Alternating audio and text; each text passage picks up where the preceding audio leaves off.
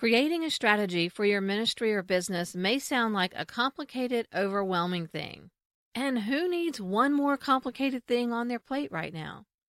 But when you break it down into 4 key areas and keep things simple, you'll get all the benefits of a strategy without the overwhelm. Let's see what that looks like.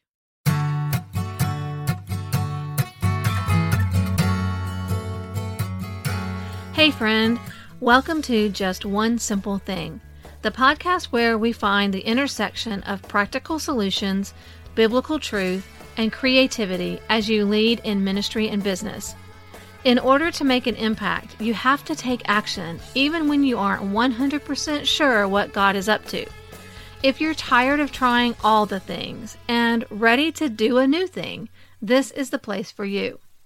I'm your host, Krista Hutchins, a project manager, coach, wife, mom, encourager, and friend.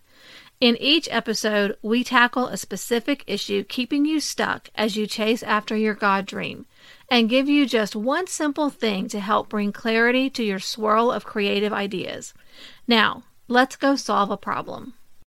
Hey everyone, I'm so glad that you're here today. We're going to continue a conversation that we started back in the last episode 75 of Just One Simple Thing, where we talked about strategy. It's a word that a lot of Christian creatives dislike because it can sound complicated and maybe corporate. But we broke it down into a simple formula to wrap our heads around. You know me, I'm always breaking things down into math equations. Our strategy equation is a purpose plus a plan plus a system equals a strategy. If you missed it, go back to episode 75 and listen to a biblical example and a modern day example of how that works. But now that you've gotten over your fear of the word strategy, let's talk about how having one in your business will help you reach your goals. And then we'll break out 4 types of strategy you need to have. But I want you to know that this is not just for businesses. I know a lot of you listening have ministries, or you're a writer and it's just you are the only one who's involved in your work. Even when in that situation, having a strategy will make everything you do flow more smoothly, hang together well, and make you more effective in completing your work. A strategy is more than something you just write down in your planner and check back on a few times a year. It's an important tool that can simplify things for you if you use it right.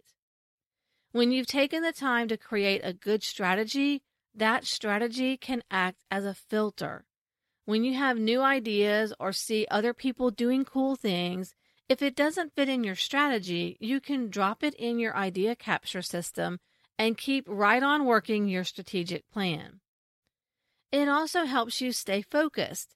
Instead of hopping around trying this and that to see what sticks, you have a plan and a system to work towards a specific purpose. And when you have a filter and you're staying focused, it's also going to save you time. And isn't that one of the most important commodities that we have right now? And when you're using your strategy as a filter and to stay focused, you'll also have more confidence in your decisions and stop second-guessing everything. Doesn't that sound great? Are you convinced now? Perfect. Now, let's look at 4 areas of your ministry or business where you need a strategy. Number 1, a marketing strategy. This is all about the ways you'll promote your work and get it in front of the people who really need it. It's how you reach your target audience, tell them the problem you solve, your unique solution, and the transformation they can make. Your marketing strategy is aimed at keeping you at the top of their mind when they face the problems you solve. The second area is your content strategy. This includes everything you produce for your audience to consume. Books, blogs, podcasts, emails, social media, but also your products and services and your special process that leads to their solution. When you approach these things strategically, a common thread through them is immediately recognizable as yours. And third, one that we all hate, a financial strategy. We all hate talking about money, but even if your work is a personal ministry, there are finances involved in one way or another, and they can quickly get out of control. At the very least, you need a strategic plan for your budget, but depending on the size of your operation, there could also be taxes, payments, and long-range planning to think about. And finally, you need an administrative strategy. This is all about how you run your business, the systems you use for managing your email and calendar, your files, the onboarding and offboarding experience for your clients, how you manage your team if you have one, how your ministry or business operates. So those are the 4 areas where you need a strategy: marketing, content, finances, and administrative. I know that sounds like a lot, but really it's not so bad. Break things down into these buckets and then develop a strategy for where you're headed in each area. You'll feel more peaceful and in control, less scattered and unsure. It doesn't have to be complicated. You can put up some simple, intentional guardrails to guide your work so you can move towards your goals with confidence. Now, for your one simple action step, head over to my free Facebook group, Plan and Pray with Do a New Thing, and grab the strategy worksheet if you didn't get it after that last episode. I've also added a checklist to consider for each strategy area and a few tips for creating your strategy. Pick the one area that feels the most out of control for you and start working on your strategy. Remember, keep it simple: a purpose, a plan, and a system. And hey, can you do me a favor? Let me know how this is working for you.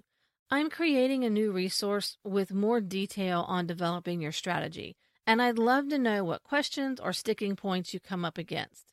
You can email me at Krista@doanewthing.com or catch up with me on Facebook or Instagram @doanewthing.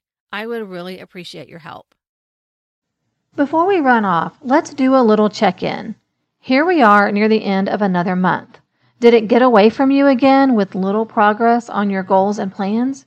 Do you need help figuring out where to focus, but you aren't ready to invest in one-on-one coaching?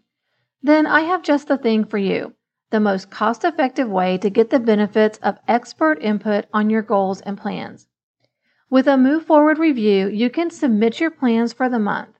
I'll take a look and make sure your plan is aligned with your goals, that it's doable, and that it's structured in a sequence that makes sense. Then I'll email you my feedback along with resource recommendations for areas where you may be stuck, and perhaps a little tough grace if you need it, just like I give in my one-on-one coaching calls. Y'all, I'm just being honest here. This is the biggest bang for the buck of all my products and services. If you've ever wanted an affordable and time-efficient way to benefit from my project management experience, this is it. You can get all the details at the link in the show notes.